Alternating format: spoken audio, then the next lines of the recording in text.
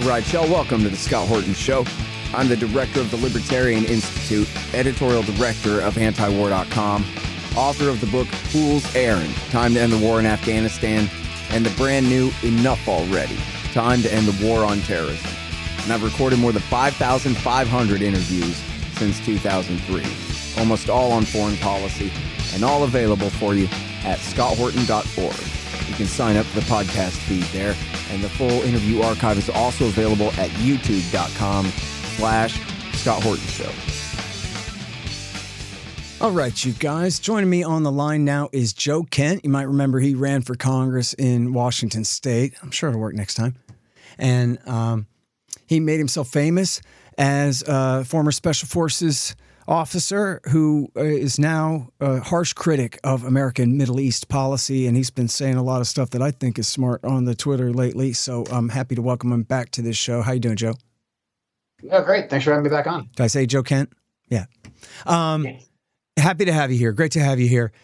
I got a chip on my shoulder, and that is that even during Iraq War II, especially during Iraq War II, but ever since then too, they never say who's on whose side. They never say who's the shirts and who's the skins. It's just America and the people of Iraq versus the terrorists. They won't even tell you whether they're Sunni or Shia, much less whether they belong to Sadr's faction or Hakim's faction or whatever the hell or why it should matter. And so I find, look at the news and I see that, hey, we're bombing the same guys we put in power and fought 2 civil wars for.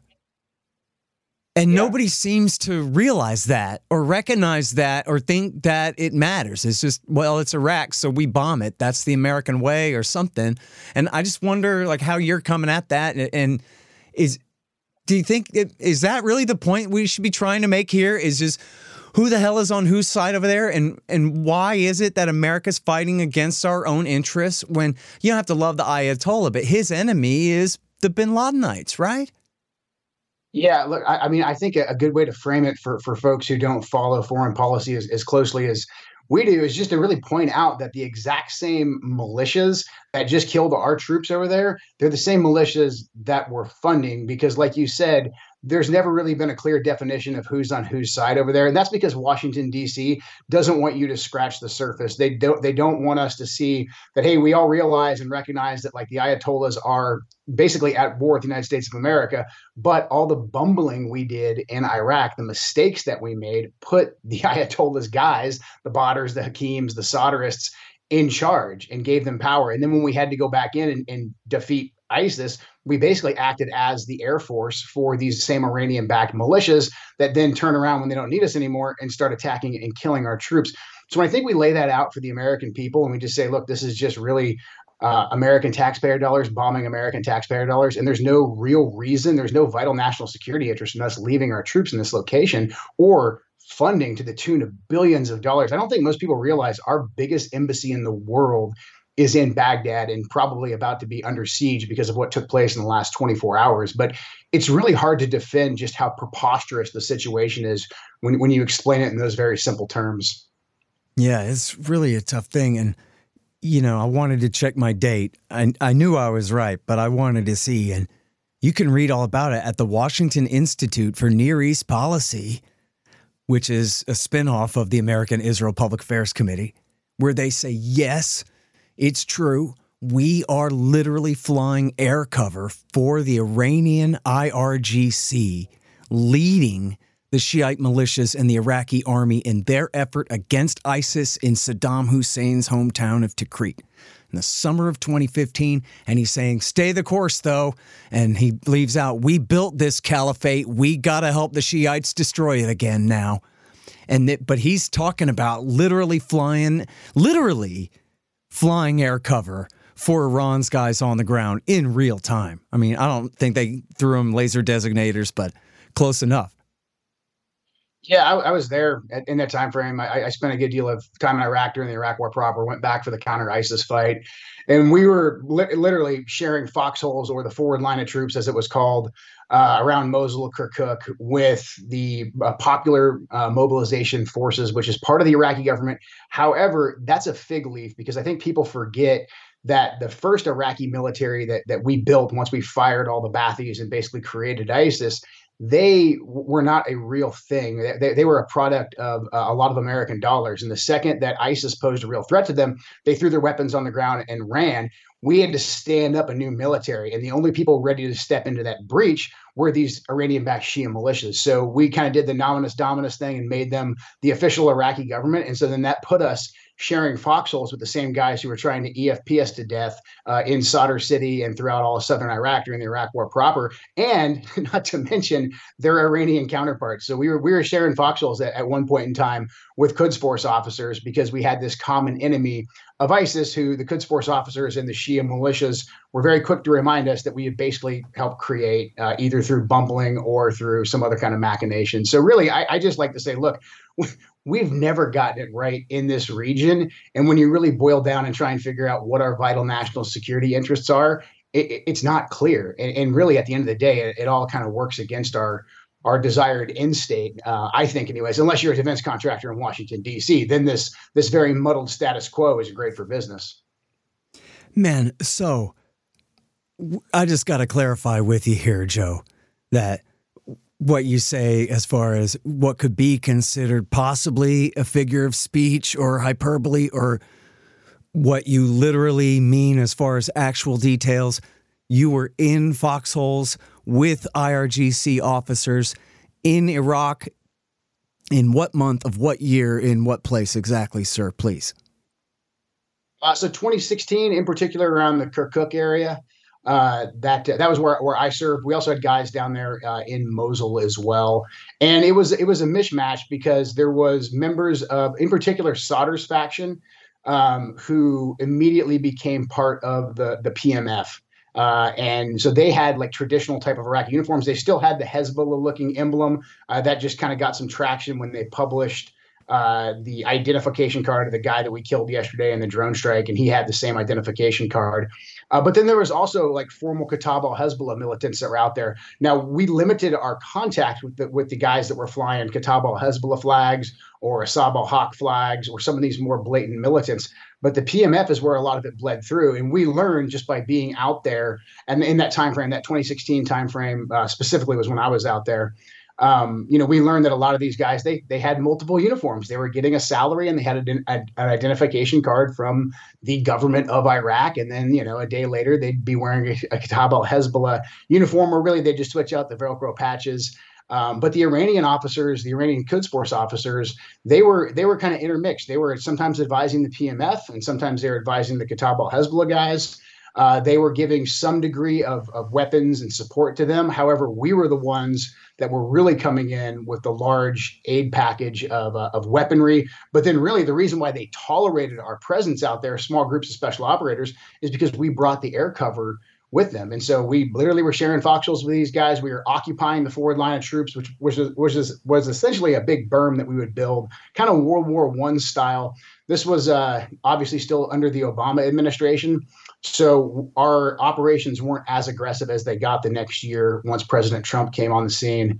But yeah, I mean, we were out there, and look, this for Iraq War vets, this wasn't our first rodeo. I had a very similar experiences during the surge or the Anbar awakening, where I was talking with guys who were part of the Sawa Iraq, the Anbar awakening type of guys who 2 years before they had been fighting on the opposite side of the Euphrates River of Fallujah that I was fighting on, and we had those, awkward moments together where we had exchanged some gallows humor, but we had a common enemy at that time.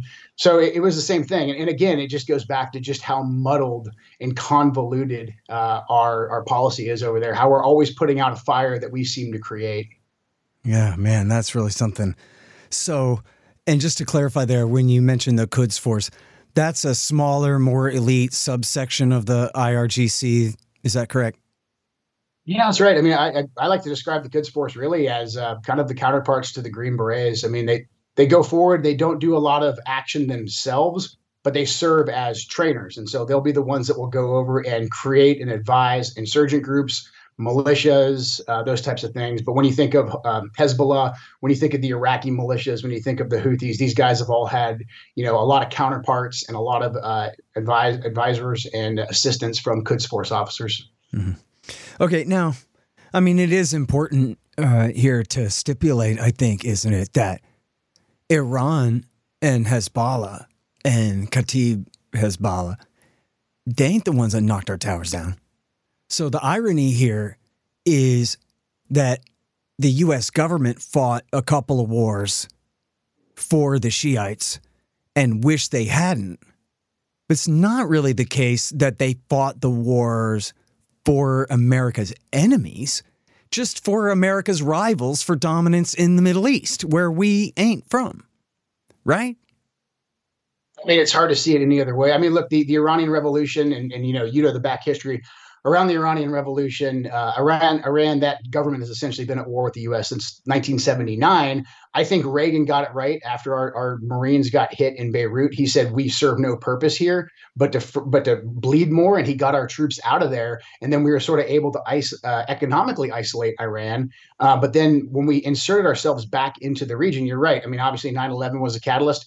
We went immediately into Afghanistan and we started going after the Taliban. And prior to our intervention and our occupation of Afghanistan, one of the biggest rivals of the Taliban was the Iranian was the Iranians, was the IRGC. Quds Force officers were actually working there in the Panjshir with the Northern Alliance. The Iranians actually got on scene to give aid to the Northern Alliance faster than we did. It wasn't until we decided that we were going to stop pursuing bin Laden and Zawahiri into Pakistan and that we were going to turn around and try and build a Jeffersonian democracy in Afghanistan that I think the Iranians, and I'm no supporter of the Iranians, but they said, hey, you know what, we're actually not good of America making bases in Afghanistan. And then very, very much in short order after that, we said, we're going in and we're going to go take out Saddam. We're going into Iraq and we're going to occupy it. And there was a little bit of a pregnant pause there in Iraq because we had essentially just done the Ayatollah's dirty work for them. We got rid of Saddam, who was a major threat to the Iranians. I think had we just gotten out of there right after that, and maybe put in a more pro-Western type of government and left, I don't think there would have been as much friction. But we stayed, and then a year later, in 2004, the Iranians they were all over the dissident networks, and they really infiltrated a lot of the thinking in Washington D.C. And we basically installed, as you pointed out before, the Hakim family, Badr, Alawi, all these types that were very much in Iran's pocket. So really, I mean, we just bumbled our way into mistake after mistake that we just really can't seem to extract ourselves from, no matter how much we try. And I think a lot of the fact that we continue to double and triple down in the region, there's obviously the financial incentives of the military industrial complex, but a lot of it is you just have people in DC that they basically have made their entire career off of this Middle Eastern project, but in particular Iraq. And for us to leave would be actually to have to level with the American people and be like, man, we really screwed this thing up from the invasion onward. We screwed up. And that's almost impossible, I think, for governments to do. Now, correct me if I'm wrong, but the official excuse for America's continued presence in Iraq now, call it Iraq War 3.5, is to still help these Shiite forces hunt down and kill the last of the bin Ladenites. Call them ISIS now. It's the same group of Zarqawi's, Al-Qaeda in Iraq, right? And so this guy that they just assassinated in Baghdad, who was the head of Khatib Hezbollah, and I guess was the head of the combined PMF, he was one of the main leaders in the anti-ISIS fight there. So it's a two-part question, right? Like on one hand, on the face of it, it's treason. It's fighting on Al-Qaeda's side of the war. Again, flip-flopping back and forth. Again, Al-Qaeda, who knocked the towers down, taking their side against Iran, who just won't do as they're told, which is a whole lower level of sin here. You know what I mean? And then on the other hand, though, I want to be fair. Is it really the case that there's much of an ISIS threat left in Iraq at all now? Because after Iraq War III, America, and you're saying you were there, and Iran helped really blow those guys to hell mostly, right? Or not? No, we took away all the ground the Islamic Caliphate controls. I think to answer your question, DC uses whichever answer is convenient for them at the time. So anytime anyone questions like, hey guys, what are we still doing in Iraq and Syria? And like, most people didn't even know we had a base on the tri-border region there in Jordan until we tragically had 3 soldiers killed there. And the second that someone says, what are we doing there? They always do the fear mongering of like, well, do you remember ISIS? And when you say ISIS, people automatically flash to the graphic YouTube videos of the beheadings and all that. And they're like, oh my gosh, well, thank God we still have people there, and they're running down all these ISIS folks. Well, number one, the data just doesn't support that. We took away all the ground the territorial caliphate controlled. We killed Abu Bakr al-Baghdadi with deliberate targeting. I don't think that really relies on us having these random outposts in the middle of nowhere. We've been able to conduct limited strikes against ISIS. ISIS has bigger problems right now than trying to project power into Europe and into the West. They're fighting for their survival. The Assad regime is hunting them. So if you question that narrative and you push back a little bit, then DC immediately pivots to, well, but Iran. There's this land bridge that Iran's now built between Tehran through Baghdad, going into Damascus, and this critical ground out there in the deserts in the western desert of Iraq and the eastern deserts of Syria. That's critical to countering Iran. And then every now and again, if they're really being honest, they'll say, yes, and Russia too, because Russia and Assad are buddies. And so it's like, wait a sec. So the idea is we have these random scattered outposts over there that our enemies are well aware of, that are supposed to counter Iran, but that doesn't make any sense because we got attacked 160 times by these militias before we did anything about it. We've gotten into some scrapes with the Russians, and it's again for what? We're gonna get into a shooting war with Russia over like the worthless deserts of eastern Syria. Like, none of it makes sense when it's challenged, but they do use this fear mongering, and they say the entire reason why we're sending billions of dollars every year to the government of Iraq is, because ISIS, and it's just Washington, D.C. doublespeak. I think the fact that you have the entire apparatus of the military industrial complex geared towards counterinsurgency and geared towards counterterrorism. We already lost Afghanistan. That's gone and done. If this Middle East thing dries up, where does all that money and where does all that go? And then there's also the fact that, again, people don't want to admit that we screwed the entire thing up with the Iraq war based on lies. Yeah. Hey, guys, I've had a lot of great webmasters over the years, but the team at expanddesigns.com have by far been the most competent and reliable. Harley Abbott and his team have made great sites for the show and the Institute, and they keep them running well, suggesting and making improvements all along. Make a deal with expanddesigns.com for your new business or news site. They will take care of you. Use the promo code SCOTT and save $500. That's expanddesigns.com. Man, I wish I was in school so I could drop out and sign up for Tom Woods' Liberty Classroom instead. Tom has done such a great job on putting together a classical curriculum for everyone from junior high schoolers on up through the postgraduate level. And it's all very reasonably priced. Just make sure you click through from the link in the right margin at scotthorton.org. Tom Woods' Liberty Classroom. Real history, real economics, real education. Hey, y'all, I got a new coffee sponsor. Mundo's Artisan Coffee at mundosartisancoffee.com. When I wake up in the morning, I feel like my brain is all dried out. I need to pour a hot mug of rich, tasty coffee all over it to get it back working again, like 10W30 for the noggin. Though not necessary, it helps if the coffee tastes good. Well, Mundo's Artisan Coffee does taste good. They get the best beans from all around the world, and they don't burn them. Support the show and support your brain at mundosartisancoffee.com. Just click the link in the right margin at scotthorton.org. And look, I mean, I know this is personal for you too, but it gets back to the question of the troops still in Syria, right? That when Trump tried 3 different times, 2017, 18, and 20, to order the troops out of Syria, he was just countermanded essentially by the Pentagon. And to hear it from the media, yes, they made a big deal about the Syrian Kurds, but if you look closely, what they really said was, you'll be stabbing Israel in the back and leaving them high and dry because, as we've stipulated here, America removed secular Sunni Saddam, the giant roadblock, and America completed the Shiite, what they call land bridge, between Tehran and Beirut by doing Iraq War II.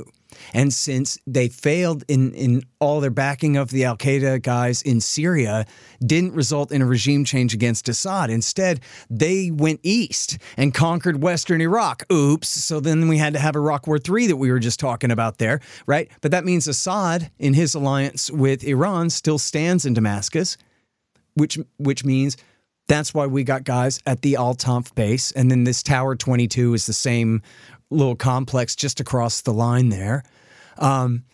Which brings up the entire question of force protection for them and for I don't think Assad would ever attack them out there, but I don't know who might. They clearly got, 3 Georgia National Guard soldiers were killed here by a drone. And as you mentioned, there'd been more than 100 attacks, more than 150 attacks in Syria and Iraq leading up to that, just since October, since Israel Hamas kicked off the latest round of fighting and Israel's response to that. And but then we also have a few thousand guys in Erbil, I understand, right? Or in Kirkuk in northern Iraq. I don't know what all bases they still have in Iraq or exactly how many thousands of guys there, but it seems like, as people say, these troops are left there just as a tripwire. Once they get killed, then we'll be able to escalate. Is that really the thinking in the Pentagon, or are they just so lazy that they don't care? Yeah, look, I think at the end of the day, when you look at all the facts and you take a step back, there's no other justification in leaving our troops in these locations. If your troops are under fire 160 plus times from the guys that you're funding, I would think that if you cared about your troops or you cared about the success of, the United States of America, you would cut off the funding for one, and you'd get our troops out of there. Because there's this whole thing that commanders are supposed to do when you're in charge. It's risk versus gain. And I can understand where some commanders are saying, hey, if you want me to monitor ISIS, if you want me to monitor Iran, you want to monitor what the Russians are doing, then okay, being in these locations kind of sort of, it makes some sense. Okay, that's the gain. What's the risk? Then when you outline what the risk is, it's like, look, our enemies have all known we're in these locations.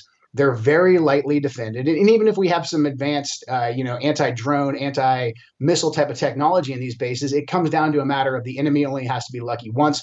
We have to be lucky always. And we also have to take a look at what we gave the enemy, because we've been training Iraqis on how to use drones and ISR now for well over a decade. So the fact that they just sort of figured out how to follow one of our drones back to bases, I don't think that that's like the miraculous development of a new technique. I mean, the enemy studies you and they exploit your weaknesses. So when you outline what the actual risks are, to me, I think that gets justified at very senior levels. I'm not talking about ground level commanders. I'm talking about very senior levels. I think then they say, well, worst case scenario, some of our guys get killed, and then we're going to be able to justify a broader conflict. That's really going to show the American people, Congress, et cetera, that we need more troops. We need more authorities to really get tough on these guys and start really kicking some butt. So I just see there being a massive void of responsible leadership, because we're letting the people who benefit from these wars call all the shots and just really dictate the narrative. So I personally don't see it any other way. I'd love to come on here and defend it and say, no, there's a justification for it. I spent so much time in the region. I would love to be able to defend some of the neoconservative ideology, but none of it makes any sense. And it just simply hasn't worked. I was just interviewing a reporter from Sana'a, Yemen, and he's saying, listen, you're just making Iran more and more powerful all this time, increasing their influence for 9 years running now, bombing them just because they're friends with Iran and bombing them right into the Ayatollah's arms, Yeah. They're closer than ever before. Especially in Yemen. I mean, because Yemen, the Iraqis and the Iranians share a border, they share a culture. The Houthis, I mean, a lot of that has been dictated by our policy and Iran being very smart at capitalizing how foolish we are at times. Yeah, it's just unreal. And I'm sorry to switch back to Iraq. You mentioned the threat at the embassy. I mean, I already saw on Twitter a massive protest in the green zone.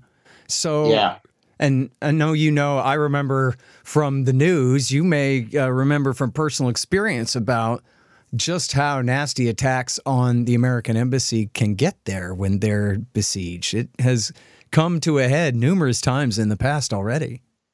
Yeah, I'd encourage everybody, if you don't know where the American embassy in Baghdad is, just to Google where it is. You don't have to have any background in the military to see how tactically of a horrible place that is. And if you know Baghdad a little bit, they're surrounded essentially by Shia enclaves. And the green zone, the international zone, That's an absolute like kind of myth. That is not a secure area. That area is controlled by the government of Iraq. Kataib al-Hezbollah has buildings and actual facilities that are just basically right next door, right across the street from the U.S. Embassy and a couple of the American military installations there. So it's extremely volatile. I know we have a lot of defenses there. There's the might of the U.S. military, but it's very hard to defend. It's about 5 miles away from the airfield where the majority of our forces would actually have to land to go reinforce that embassy. So it is a tactical nightmare. And the thing is, it always has been. From the time that embassy was built, actually even before that, when they broke ground on it, like in 06, 07, I mean, we were eating rockets and mortars and IEDs there, consistently. I can't tell you how many Americans have lost their lives in that small, tiny, maybe, I don't know, 5 mile radius from rockets, from mortars, or from IEDs just outside the gate. And we've known this for a very long time. And again, it's like, what are we doing? And if you go to that embassy, it looks like a college campus. It's the most expensive embassy that we have. It's fantasy land with manicured lawns on the inside. And there's a bunch of guys running around in suits, meeting with Iraqis that are just really there to shake down Uncle Sam. And we play along with it because, again, we don't want to admit the entire thing was a massive mistake based on lies. Yeah. Well, and, and still the lie is, well, you saw what happened, Joe. We left and then ISIS. But they leave out the part where Obama and Netanyahu and Erdogan and I guess Al-Thani and whatever these other princes gave the bin Ladenites billions and billions and billions of dollars from 2011 through 2016, 17, and built that damn caliphate for them mostly because Israel and I guess Saudi hate the Shiites more. And it doesn't matter who knocked the towers down. What matters is they hate the Shiites more, and they really regret that they fought Iraq War II for them. So they're the ones who turned al-Nusra, which was just al-Qaeda in Iraq and Syria, into ISIS. Or, ISIS split off. It was just the Iraqi-dominated faction of al-Qaeda in Iraq and Syria. They took over the east of the country in 13 and then the west of Iraq in 14. But it was the Americans who did that. It wasn't just that the Americans weren't in Iraq. It was that Obama and Petraeus and Panetta and Clinton and them were guilty of the highest treason in all of American history. That's what it was that built that caliphate. Big time. I mean, there was the fantasy that we were going to use these Sunni militants to take down Assad. I mean, and I maybe the calculus there is that Assad was going to support Hezbollah, and that was going to be a problem for Israel, and we kind of owed Israel because, like you said, we screwed up and took out Saddam. But I mean, the entire thing was just disaster after disaster. There never was any moderate Syrian rebels. I mean, that whole thing was a complete and total lie. We knew these guys were essentially jihadis, or we had manufactured them into be jihadis. A lot of that goes back to the firing of the entire Ba'ath Party, the de-Baathification, because a lot of the military talent from Al-Qaeda in Iraq and ISIS was Ba'ath Party military officers who fought a brutal, bloody war against the Iranians for 10 years and had a lot of military experience, but we decided it'd be a good idea to fire those guys.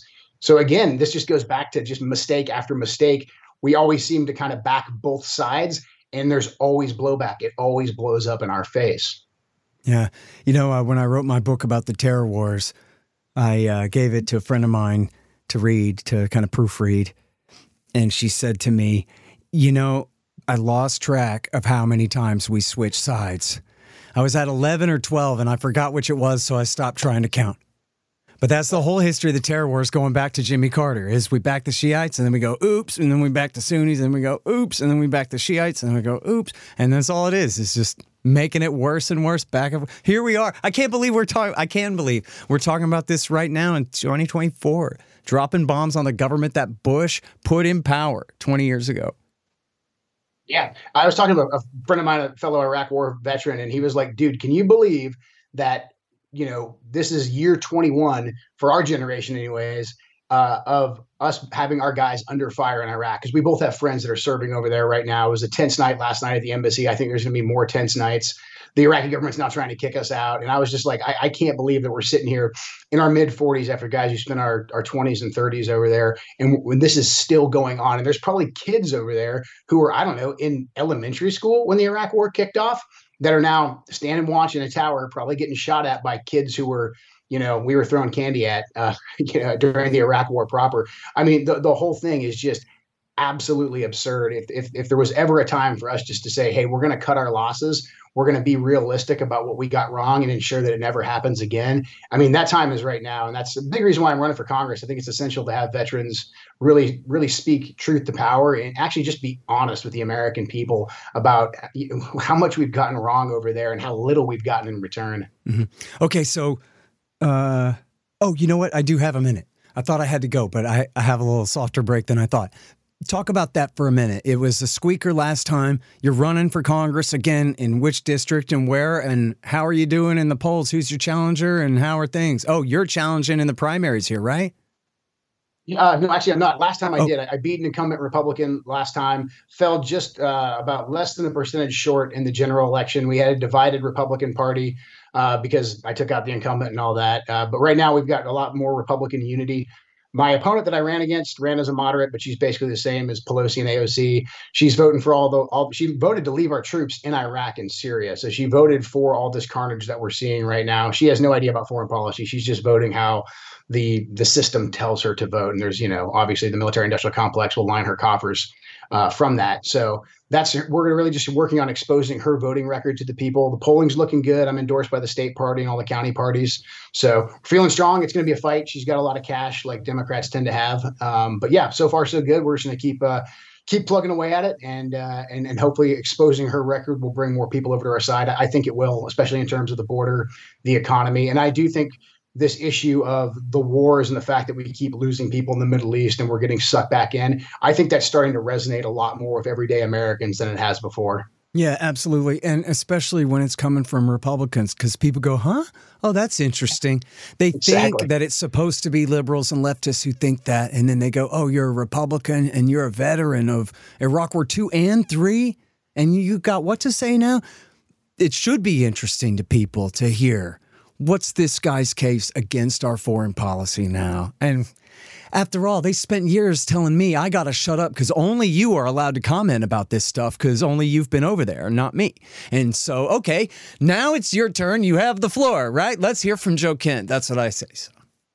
That's good. I appreciate that, man. Well, I think there's a lot of value in outsiders. I think this was some of the beauty of Donald Trump. He wasn't invested one way or another, and he looked at it objectively. And I think that's just been so good for our country, but also for our party. So I think people who have this bias towards like, hey, you can't talk about it unless you've been there. I think that only applies if you're advocating for war every single time. Like all these people that their default answer is we should send in the troops and go to war. I do feel like they need to go put boots on the ground. But being a skeptic, I think, is always good. Yeah, absolutely. All right. Well, thanks for that. And thanks a lot for the time on the show today. It's been great. Absolutely. Thank you so much, Scott. All right, you guys. That's Joe Kent. He's running for Congress in Washington. The Scott Horton Show, Anti-War Radio, can be heard on KPFK 90.7 FM in LA, APSradio.com, antiwar.com, scotthorton.org, and libertarianinstitute.org.